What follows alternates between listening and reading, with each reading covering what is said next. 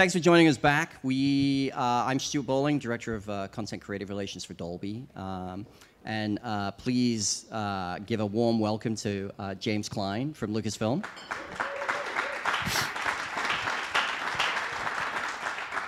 James actually has a very interesting background. He studied fine art at UC Santa Barbara, where he focused on oil painting and photography. Apparently he surfed as often as possible, so that's always cool too. A little too much surfing. You can never have enough. He was inspired by master painters and the power of light through a lens. He then went on to the Art Center, where he studied automotive industrial art and introduction to design. He graduated with honors with a Bachelor of Science. Since then, James has collaborated on well over 30 film projects. Highlights include working with Steven Spielberg on different projects and capacities, from AI and Minority Report, very stylized movies for sure. And James then ended up at Lucasfilm back in 2013? 2013, yeah. 2013, yeah. And you are the design supervisor for Lucasfilm. I am, yes. And put in charge of the Star Wars saga from 2013 onwards. Amongst a few of us, yes. But in particular, Force Awakens, The Last Jedi, and now Rise of Skywalker. I'd like to point out first something that Matthew Wood pointed out right before going on stage, which is somehow I'm wearing the George Lucas approved shirt.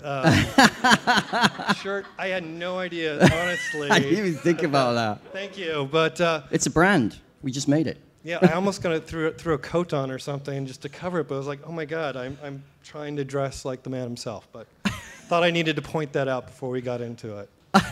That is pretty funny. So we were actually having this chat about some of your early work. Remember, we were talking about Galaxy Quest, like when I was at Lucas, and God. I remember like sitting in on the mix of that, and then I was talking to you about it, and you were like, oh my God, I worked on that movie.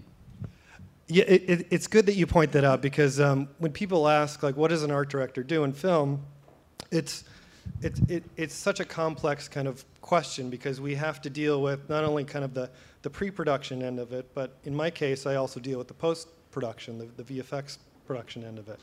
And in the case of Galaxy Quest, it was literally one of the first projects I had worked on.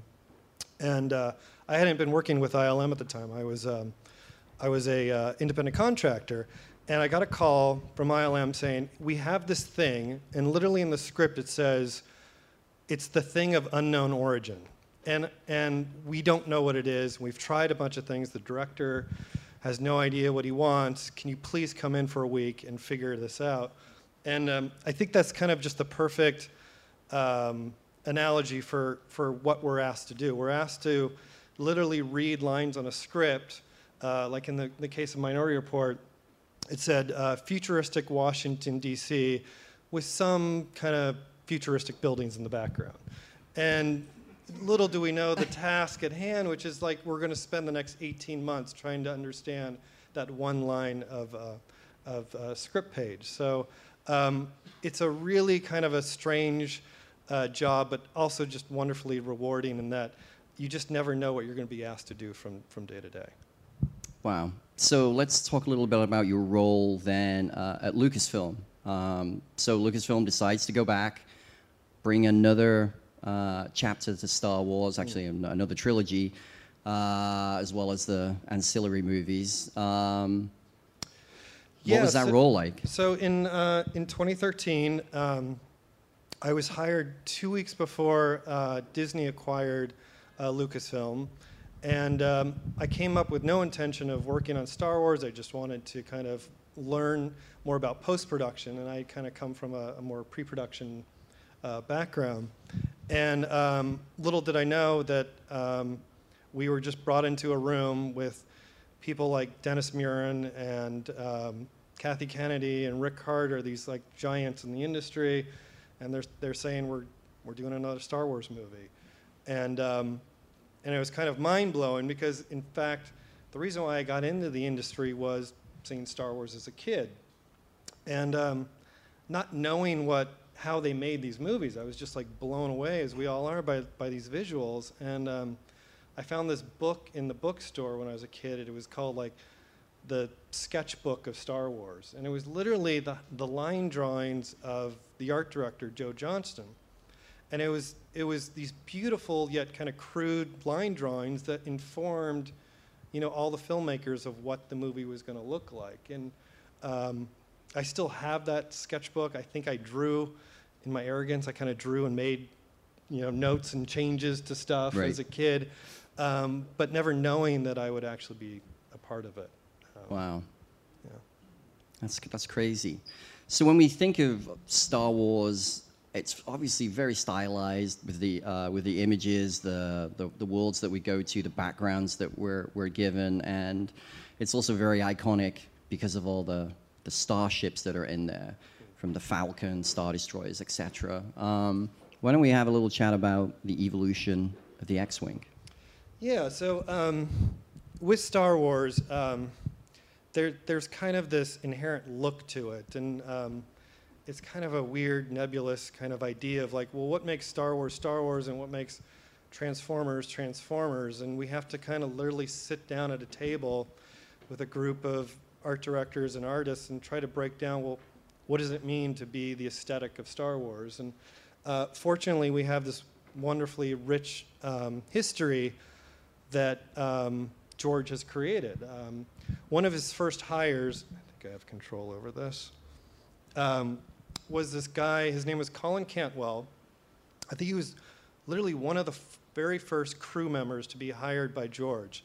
And his job was to kind of visualize in these model forms what an X-Wing looks like, what a TIE fighter looks like, what the Death Star looks like. So I think he came from a background of working with the military and developing looks for God knows whatever, but he had this great ability to kind of, there's this term called kit bashing, where you can take a piece from here and a piece from there and almost in a way collage these things together. So he had this really great ability to kind of collage all these pieces together and give us a kind of a quick impression of what this is. So here's an example of, I think, literally the first design that was proposed back to George as this might be an X-Wing. Wow. And you can see kind of the DNA there. Yeah. It's very, it's kind of very hot rod, something that George really wanted in this movie. He as you can imagine through like American Graffiti, he had this like great love of racing and kind of just illegal drag racing and Modesto kind of idea. And so the original artists like Ralph McQuarrie and Joe Johnston, they used imagery you know, from the 70s of like drag strip racing, and out of that came some of this look of this ship. Wow. I think I have something there. So that's Joe Johnston. He's actually holding Colin Cantwell's models. He's kind of, I think what he's doing, he's kind of setting up a shot. Like if the camera was just below the X-Wing, what would it look like with the TIE fighter in the background? I think you have an image, don't you, of a drag car in here? There we go. Yeah. So from what I understand, George is a big part of the design aspect of it. As those guys were talking about the sound itself, the design, he has this really acute way of breaking down the basics of a design. So the X-Wing, story goes that he literally drew an X for an X-Wing. He drew a circle with 2 lines on each side for the TIE fighter, and he drew a circle with another circle inside it for the Death Star. Like, I hope that's true, because that's just the most amazing ability to kind of distill down, you know, this into its very basic shapes. And yeah, raw form. So you can see this is kind of a direct influence of this kind of long, elongated nose that gave it this kind of like look of speed, and thus the X-Wing was kind of born. So obviously with the new movies, we're set further in time. And in time, we always have the assumption, as we do today, that technology changes. So how did you go about changing an iconic look while retaining that look? Yeah, so for Force Awakens, it's a sequel to a sequel, essentially. It's a sequel to the original, 3 movies. It takes place essentially like 30 years after Return of the Jedi. And we were trying to, in the early days, we kind of just iterated constantly. Like, what does this mean? Is this in the future too? Is everything kind of slick and really Right. kind of futuristic? Or does it pay more homage to what has come before it with these original ships? And J.J. Abrams, being the Star Wars fan that he is, he wanted to capture as much of that kind of emotion from those original movies as he could. So I think that kind of informed us on the design of it itself. That's Dennis Muren, visual effects supervisor, Wow. who still walks the halls once in a while and imparts some great knowledge upon us. But so leaping ahead to 2013, we tried to encompass what those emotional kind of aspects of the X-Wing was, these kind of like race car aesthetic. And we had started kind of like really out there, and JJ kept on reeling us back and saying, no, I'm not kind of feeling it. And then the further we actually got it back to the original, the more he kind of reacted to, like, yeah, that's it. So basically do what they did before. We kind of came up with this idea of the wings.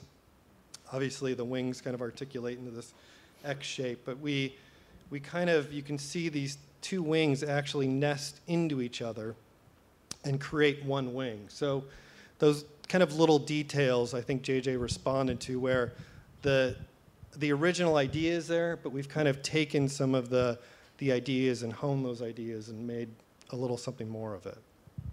Yeah, because the original had was it 2 or 4 engines? Yes, so Each the wing had original one, had, yeah. 4 engines total. And he wanted to do something different with the engines. And we kept on doing 6 engines or 8 engines. We just kept on adding more and more to it. Right. And when in fact, all we did was go back to the original artist, Ralph McQuarrie, and kind of looked at what he had done. And he had actually taken just 2 engines, but he had cut the engine in half. So when the wings fold out, they create 2 halves. So it all sounds kind of crazy that we're sitting down and a group of people are talking about this and trying to figure this out, but that's our job. And in fact, when he saw that, he automatically bought into it because he knew that it was part of the DNA. He knew it was part of the history of Star Wars. Right.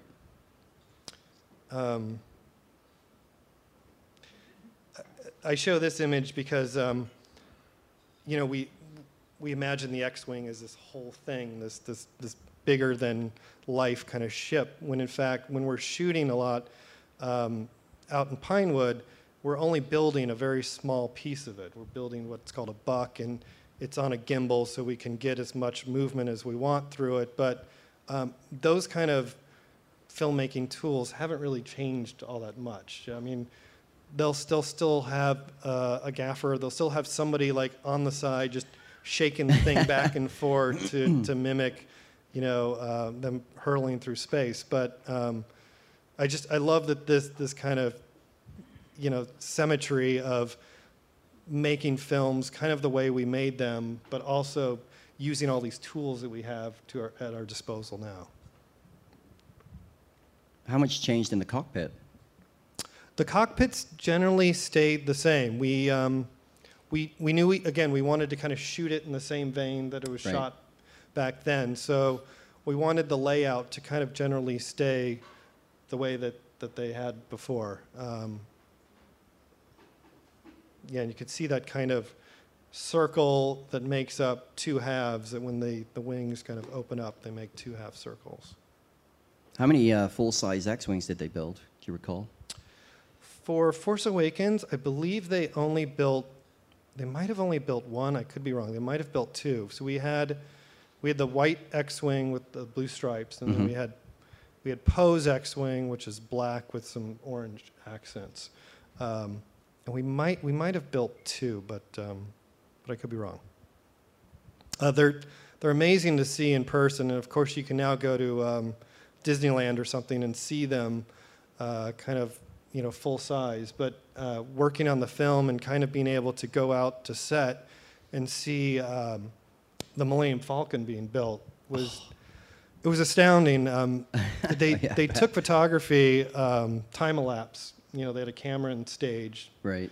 So somewhere exists them, you know, you can actually see the whole Falcon being built, which it took like 2 months to build within, you know, time-elapse within 60 seconds.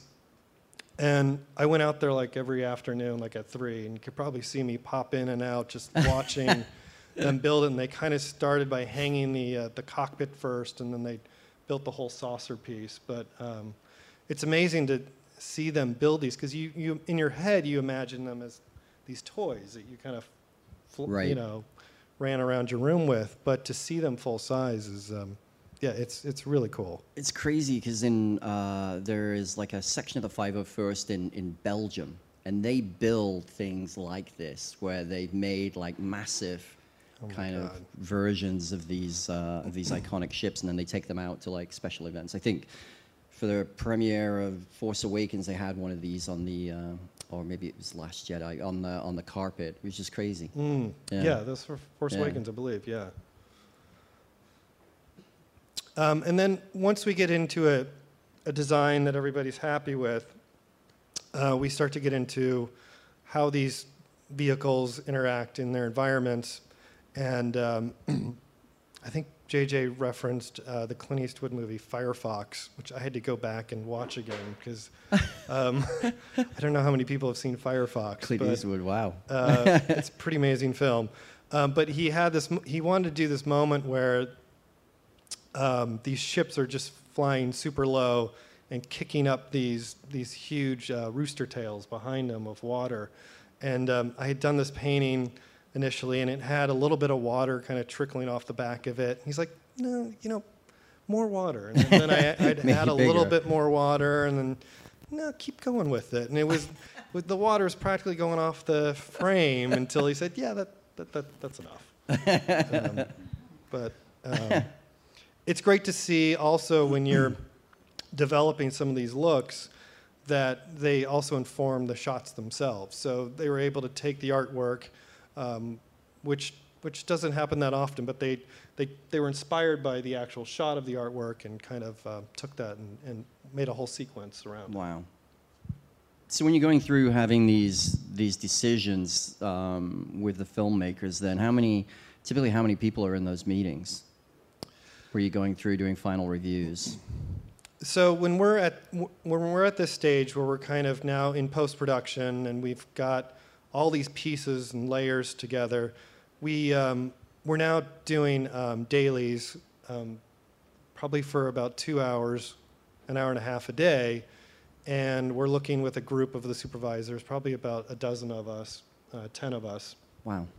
And then we're presenting these back to the director probably once or twice a week, and those as the film progresses, as we get closer, that turn into every other day kind of thing. But for a shot like this, we can be looking at this shot for 6 months and kind of just tweaking little bits and pieces of it. And funny enough, just watching and listening to the sound guys talk, we don't hear any of this. There's no sound behind what we're looking at. We're looking at these images for, again, a couple hours a day. So when we see the sound mix dropped into this, it's almost like it's like this explosion in your face, because it really is the other half of the film process. Sometimes we would start dailies, and our projectionist would put a little YouTube, like he loves like Santana and like just music from like the 70s, and we'll go through what we're going to go through for the day, and we'll listen to just Santana for like the 3 minutes it takes to go through the whole thing. So my context for a shot like this would be like Santana, and not like the amazing work that Skywalker Sound puts into John it. Williams, right? It's not a bad thing. Yeah.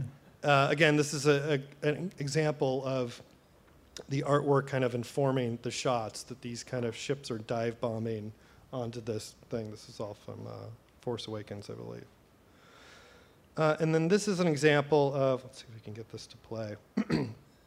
That's so cool. So we'll take, this is a combination of a lot of things, but it'll be, if we build this full size for shot photography, then we'll scan this whole ship, and we'll take that scan of the ship, and then we'll rebuild the ship in 3D. See if I can play this again. And then we have a model maker that will build the ship again, and then we have paint that comes in, and we'll do all the texture mapping, and as an art director, I get to kind of oversee a little bit of that. And then we have an animator come in. If those wings need to articulate, if the cockpit door needs to open, he'll kind of add points of articulation for that as well. So it's just like any film production, it's a huge collaboration. You all recognize that guy? He's not looking so hot. Sorry, it's not Baby Yoda. It's Grandpa Yoda. So this is, I want to throw a few photos in here of the archives, which is a collection that George still owns of all the original props, vehicles, costumes. He's got in this like temperature-controlled space up in Marin County. And the wonderful thing for me is to be able to create things, but also to reference something that's come before it. A big part of our job as art directors is kind of do a lot of reference searching, either through books or online. But in Star Wars, we get to actually go to the source and photograph, the textures of the worm from Empire Strikes Back. And this kind of informs, our creativity and our inspiration throughout. So on every film, I've had the chance to go up here and spend a day up here just going through the archives. This is a fun little story in that these are these kind of power generators in Return of the Jedi. Han Solo and his friends need to go in and blow up this area that turns off the shield generator. And these, if you can see at the bottom of it, they're actually Dixie cups that are stacked onto each other. But you would never know that until, somebody leaks it in the office. Like, we really didn't do much. We just threw some Dixie cups on it. And, yeah. But this we try to apply that same kind of mindset to our designs. We don't want to design every little fillet and little bolt on it. We want to kind of keep it fresh and do it in a way that is paying service to all that's come before it. Yeah, that's a little bit like R2 over here. His holo projector is a Vickers Viscount reading light. There you go. Yeah, there are these in the detention center in A New Hope. They've got to shoot out all these like cameras. Well, those cameras are like real slide projectors that we wanted to use again in Force Awakens. So we had one of our buyers in the art department buy every single one of those on eBay for like $2 each or something at the time. Wow. If people knew that, they'd spend thousands on it, knowing that it was like an actual prop used in Star Wars. So they have like all the original ships, and as somebody that has access to this, we'll go in and we'll photograph all the textures and all those pieces, and then sometimes use that photography in some of the digital assets that we now build. Because unfortunately, we don't build any of this stuff by hand anymore. It's all done in the computer. But to retain that kind of look, we want to use as much of the stuff that's come before it. So we'll use that kind of photography in our actual digital. It's like on the greebles here of Executor. A lot of those pieces are kind of taken from other models to Correct. help create that kind of texture and look. Yeah, so back then they didn't have the ability to just 3D print whatever they wanted to. They had to kind of use off-the-shelf parts. So you would go into the model shop at that time, and they would have 100 World War II tank model kits that they would pull off of. In fact, people try to replicate these models, and they'll find the actual World War II tank model and use the wheel off of that and apply it to the back engine of it. But that whole area where there's a lot of density of detail is just battleship pieces from World War II battleships, just all stacked and layered on top of each other. And if you look closely enough to some of these, you'll find little army men that are spray painted gray that are just tucked in there. Guys must have been getting a little bored late at night or getting a little slap happy. Snuck in so you can't see it. Nice. I like to take selfies with with tauntauns. tauntauns, medical droids. Medical droid. They also do a lot of these little head studies for creatures. Before they get into fabrication of a one-to-one fabrication, they'll do little mock-ups of, like you can see Neum Nub back there. They'll do little mock-ups, and they'll show, in this case George, a dozen different versions of this. And sometimes for the artwork, he used to have a collection of stamps. And he would, if he stamped one of your drawings, you knew that very well could make it into the movie. And one of his stamps was Fabuloso. And if you got a Fabuloso next to the drawing, you knew that was going in.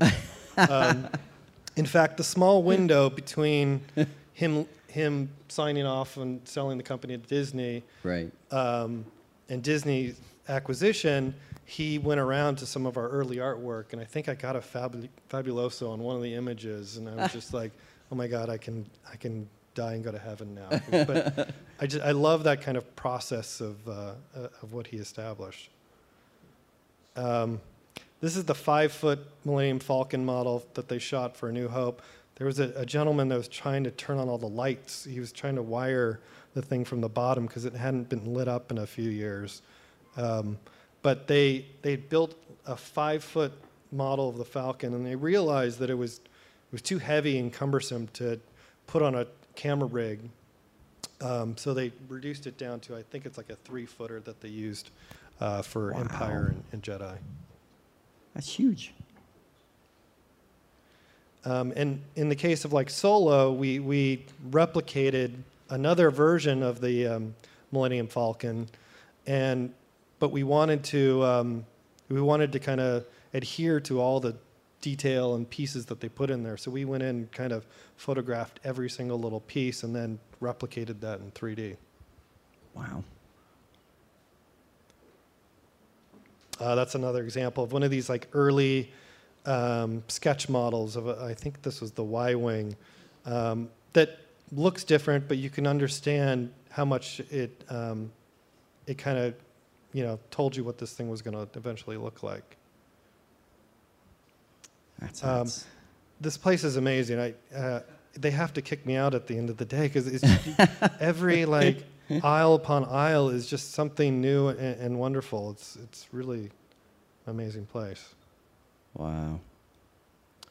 So one thing we did in Rise of Skywalker is we actually took photography of some of the original map paintings.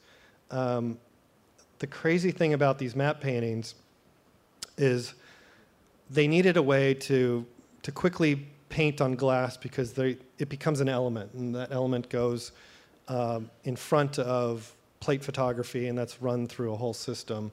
But in order to expedite their workflow, they went and bought shower doors. And that frame, that glass, everything is a shower door that it was probably Home Depot. So they have just stacks and stacks of, and everything is the same format, same size. Someone's going to have Star Wars themed shower doors now. But for Rise of Skywalker, we went in and we actually, there's a little Easter egg. We'll see who can find it first, but there are some map paintings from the original films of planets that we've kind of put into a couple shots. Wow, that's totally cool. So the other thing I wanted to talk about was kind of the evolution of the set. So a big part of my work early on is kind of the set design, and I spent like 6 months working on just hallways of first order hallways, and yeah, because Empire had a lot, like the Empire in general had a very unique look compared to the kind of Rebels. They did, and then that's kind of going back to the clarity that they wanted to establish back then. That the Empire was just this clean, black, gray surfaces, and the Rebels, they didn't give a shit about their vehicles. They just kind of yeah, they were like the dirty lived-in versus the kind of glossy military style. Yeah. Right, they were kind of the guerrilla warfare as opposed to the established military of the Empire. So again. Back in Force Awakens, we're like, well, what does it mean to be the First Order? And eventually, again, it's kind of going back to the well of like, well, what did they do, and how do we kind of express what they did then and kind of elevate it or kind of modernize it a bit? And there was this guy, Harry Lang, who was an art director on 2001: Space Odyssey, and back then with Trumbull and all those guys. They revered those guys that made this like real seminal movie, so they just hired them all on Star Wars. And Harry Lang was one of those guys that he laid out all the graphic looks of anything from the cockpit of the Millennium Falcon to hallways within the Death Star or control panels on the Death Star. So that kind of pinstriping line, you'll see that all over Star Wars, and that's kind of one guy. He was just Harry Lang, just going in there and going, I'm going to put some lines here and some color here. So we're just evoking kind of what had come before it. Another aspect of the set design behind First Order and the Empire were these kind of pill lights. So you saw these vertical lights, and whenever we just had a flat area that we had no idea what to do with, we would just shove a bunch of pill lights in it, and somehow it kind of looked like what it was supposed to look like. Again, the color palettes, they were in their kind of almost OCD way. They were very clean and simple and kind of brutalist in, very chromatic, in their look. This was an example of them not having the money to build the incomplete set of the Star Destroyer bridge, so they built the wings of the bridge on set, left and right, but then that far background window, they just painted in and just added that later and just did a locked-off shot. Wow.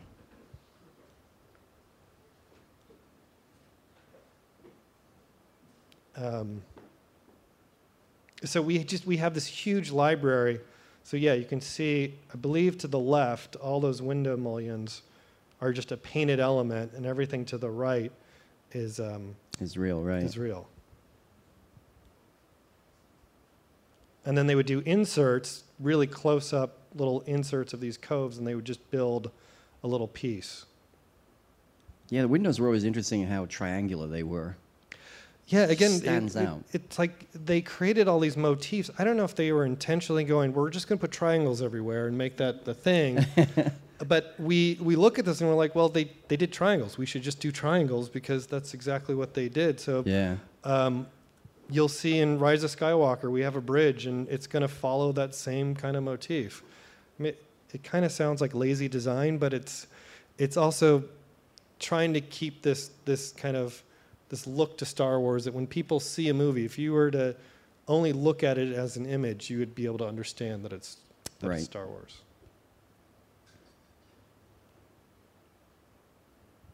And then the hangars, we have it because we have ships. We need to have hangars, and I'll show you kind of a progression of the hangar for our films as well.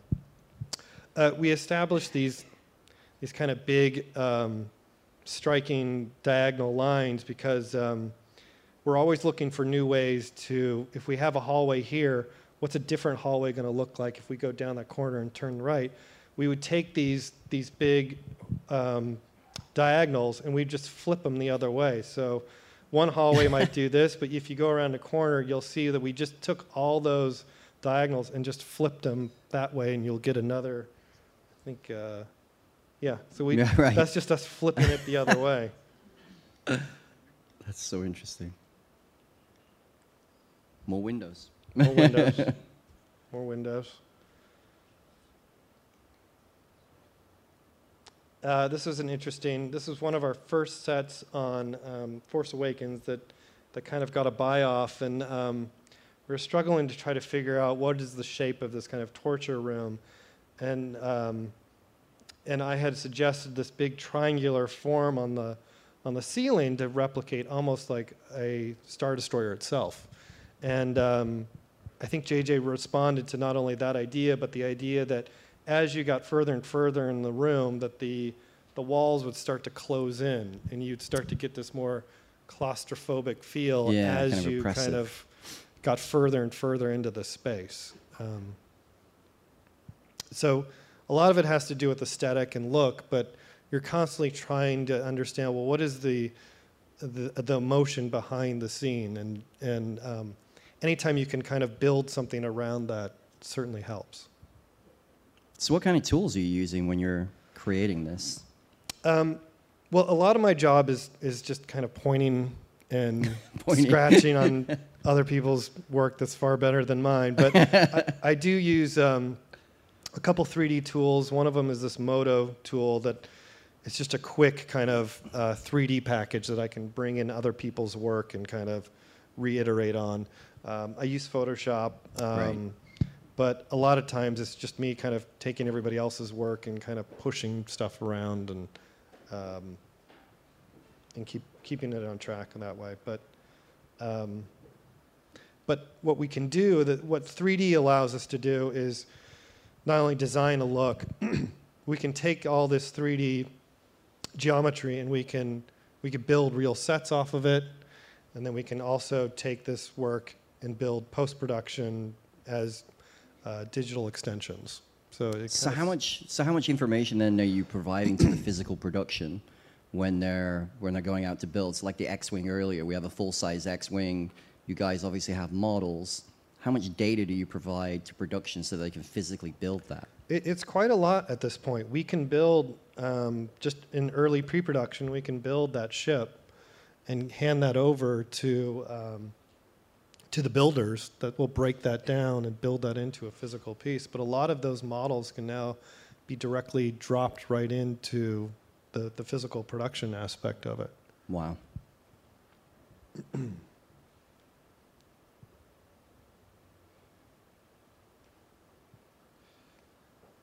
So again, you can see, I think this space started with none of those pill lights, and the moment we drop those pill lights in, everybody starts to buy into it.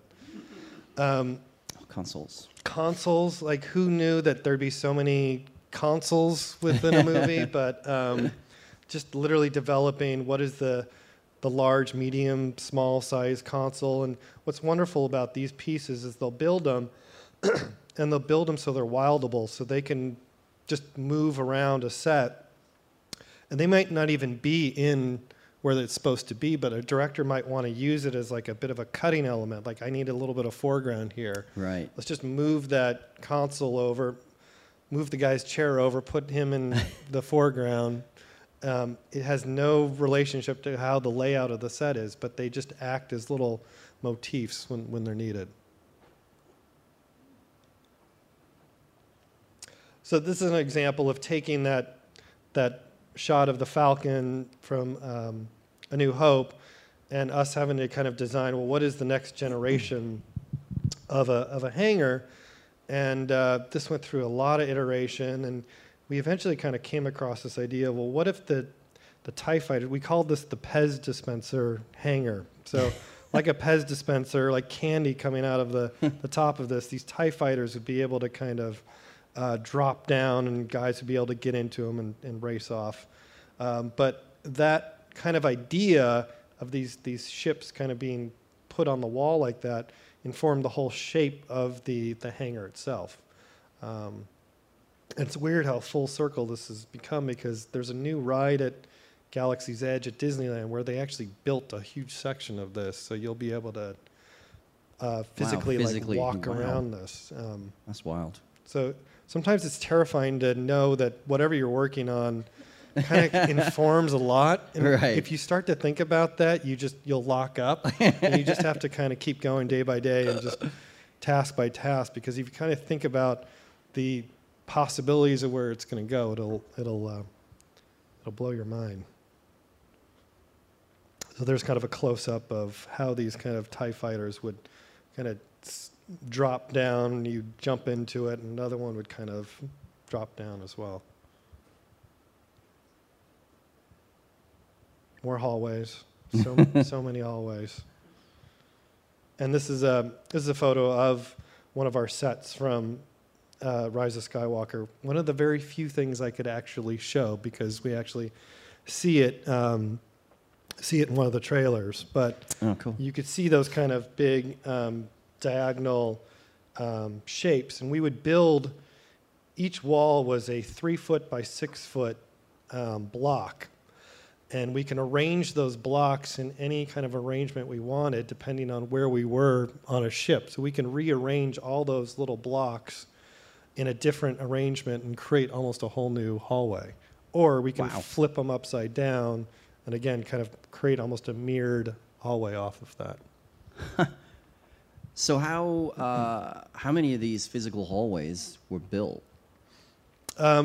Well, for Force Awakens, we had a lot of them, only in that we had this Starkiller base that they all run around in.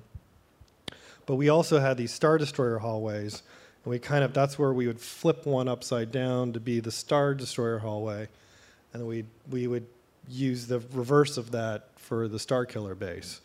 And there was a lot of Rey kind of running around these hallways to try to get back to her friends, so we had to be really creative in creating new and fresh ways to put this. It's almost like a jigsaw puzzle of finding new ways to kind of create it. But for Force Awakens, we had a whole stage of just hallways, and I think we did the same for Rise of Skywalker. Wow. I mean, visual effects obviously improves every year in what we can do from a computer, but still practical sets are important for the actors to have something environmentally to put them in, and has a different look and feel. Well, and for JJ or Rian Johnson, they part of the look and feel of Star Wars in particular are the real sets, are the physicality behind it. Even though we'll do up to 2,000 visual effects shots in a single movie, they want to have a foundation for that visual effects, whether it's a real set or it's just a real location that we go out to Abu Dhabi and shoot it as a Jakku landscape. We may plop a huge crash Star Destroyer in there, but if we were to kind of build that whole world up from scratch, we're having to do a lot more convincing to the audience that this is a real place, if that makes any sense. So how many physical locations did you have to go to for shooting on Rise of Skywalker, do you recall? Oh, I couldn't recall, and even if I could, I don't know if I could say. Okay. But there were quite a few, more than you would think. Wow. But yeah, the impetus for using those real locations was George went out to Tunisia, or he went out to the forests up in Northern California to shoot those locations, and that just helps us kind of build those worlds out. I think the charm of Star Wars is that a lot of the world is very grounded. Whether it's Endor, it literally is just a forest shot in Northern California, but then you put a bunch of stormtroopers, you put Ewoks in there, you juxtapose all that stuff together, and it balances itself out. Whereas if it was a completely made-up world with, super exotic made-up things, it might not look. It may look great, but it might not feel like Star Wars, going back to Right. that kind of emotional hook to everything. I think we should probably look at taking some questions. That's all the slides I have. Okay, so, cool. All right. Well, we made it through. Fantastic. Yeah, if you guys have any questions, please. Are the horses in the new movie real? Oh gosh, did you have to ask about the Rise of Skywalker? You can ask a Galaxy Quest question. Honestly, I don't know if I can go into that. I wish I could. Yeah, those things are wonderful. I can't wait for you guys to see them because I want one. I want to be saddled to that thing riding around my backyard. But as far as how we accomplish that, I think you're going to have to wait to the making of for sure, which will answer all your questions.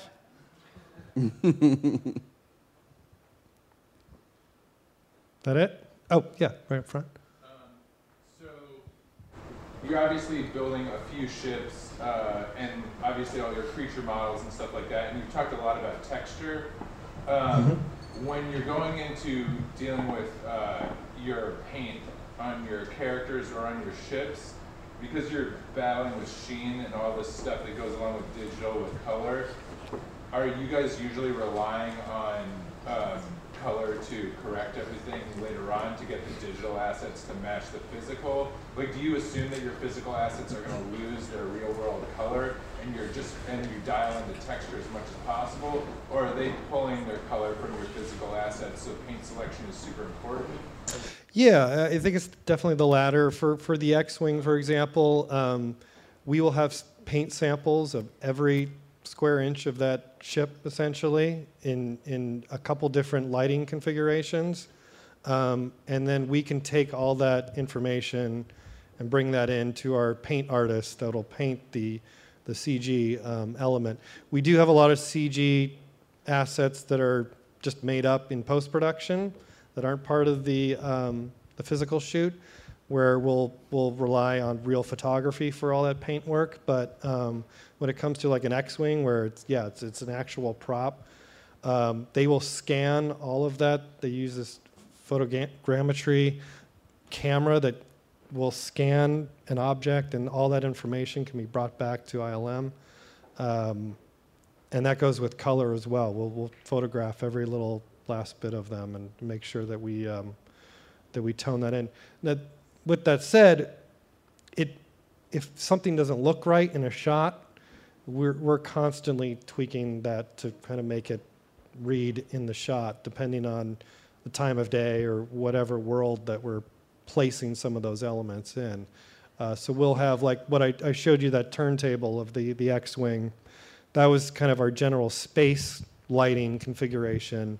But we'll have other worlds. If that ship shows up in 5 different worlds in our movie, we'll have an HDRI of that world to see how that lighting affects each scenario. So we'll have turntables of every single environment, which can be kind of complicated, but it's something we just have to track every time. But at the end of the day, sometimes we're just like, that looks too orange or that looks too bright. Let's just tone down the paint there and make sure that it fits in the shot. Can you talk a little bit about lightsaber design and how that sort of changed in the new movies? Yeah, I mean that's a great. It was a great problem to try to solve. Of like, how far do we go with the lightsaber design, and how much do we retain from the old look? I would say that the biggest thing is we actually built an interactive lightsaber kit. So the actors would use, and they were typically like a soft plastic, because if they hit each other over the face, you don't want that happening to Adam Driver's pretty face. But they would use that lighting information interactively in our shots. And if you go back to the original trilogy, there's no interactive light bouncing off of Darth Vader or Obi-Wan Kenobi.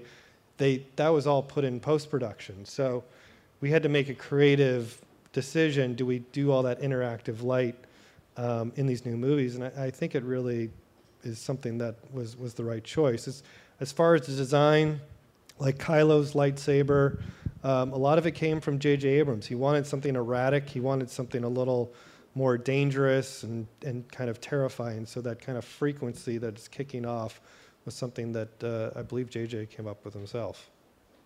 When working with J.J. Abrams and then Rian Johnson and then back to J.J. Abrams, did you feel that you already knew what he kind of wanted for this new film?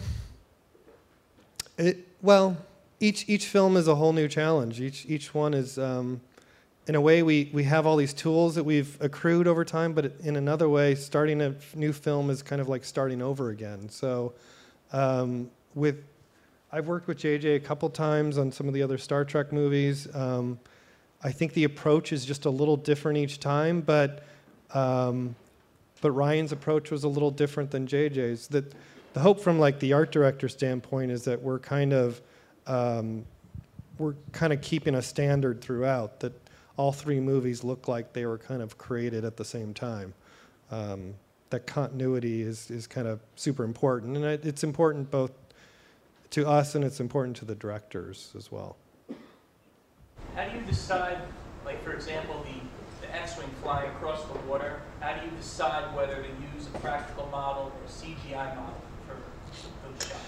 There's been a lot of discussion of like every Star Wars movie that we've started since 2013, a director has said, can we just do a real model in this shot?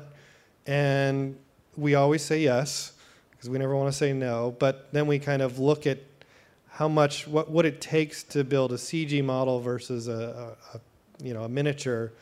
And it's quite time consuming to build a miniature and to shoot that miniature. And then creatively it's constraining because inevitably somebody's going to want to shoot it a little differently or put it in a different environment or change it along the way. So, but I will say in Rise of Skywalker, there is something, I can't say what it is, but there's a miniature shoot somewhere in the movie. And again, you'll have to just wait till they figure it out on the internet, or you have to wait until the DVD release. But yes, the desire is to always kind of shoot practically. But and I will say, sorry, I'll get to you, but on Rise of Skywalker, we did some fun from a just kind of creative standpoint. I always love do you guys know what a cloud tank is? Like from a Poltergeist or even Raiders of the Lost Ark, they'll do this kind of cloud effect that kind of seeps over some of the shots.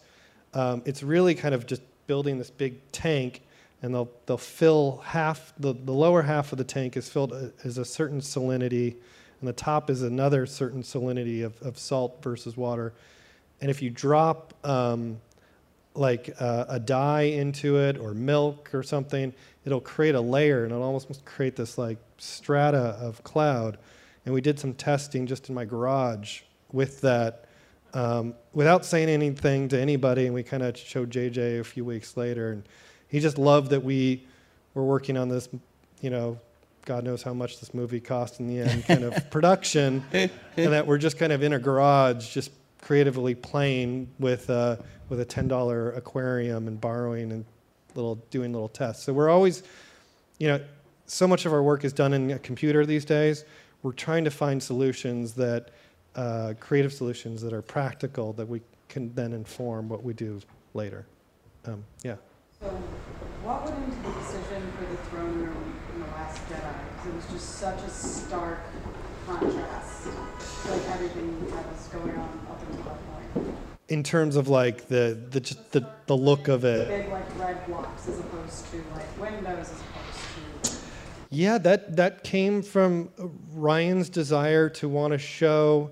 He wanted to reveal what was behind something, but he didn't want to reveal it right away. So we did this kind of red curtain, and during that battle between or with Rey and Kylo against those Centurions, that veil is removed through the use of fire and kind of opens it up into another thing.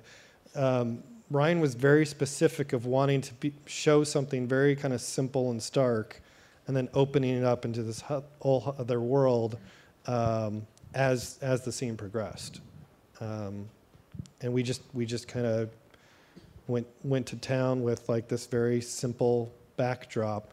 It kind of reminded me of the Red Room in Twin Peaks a little bit, and maybe that was the origin of it. Who knows? But yeah, that was all in Ryan's head from the get-go. Well, that's all we have time for, but please say a big thank you to James for coming out tonight.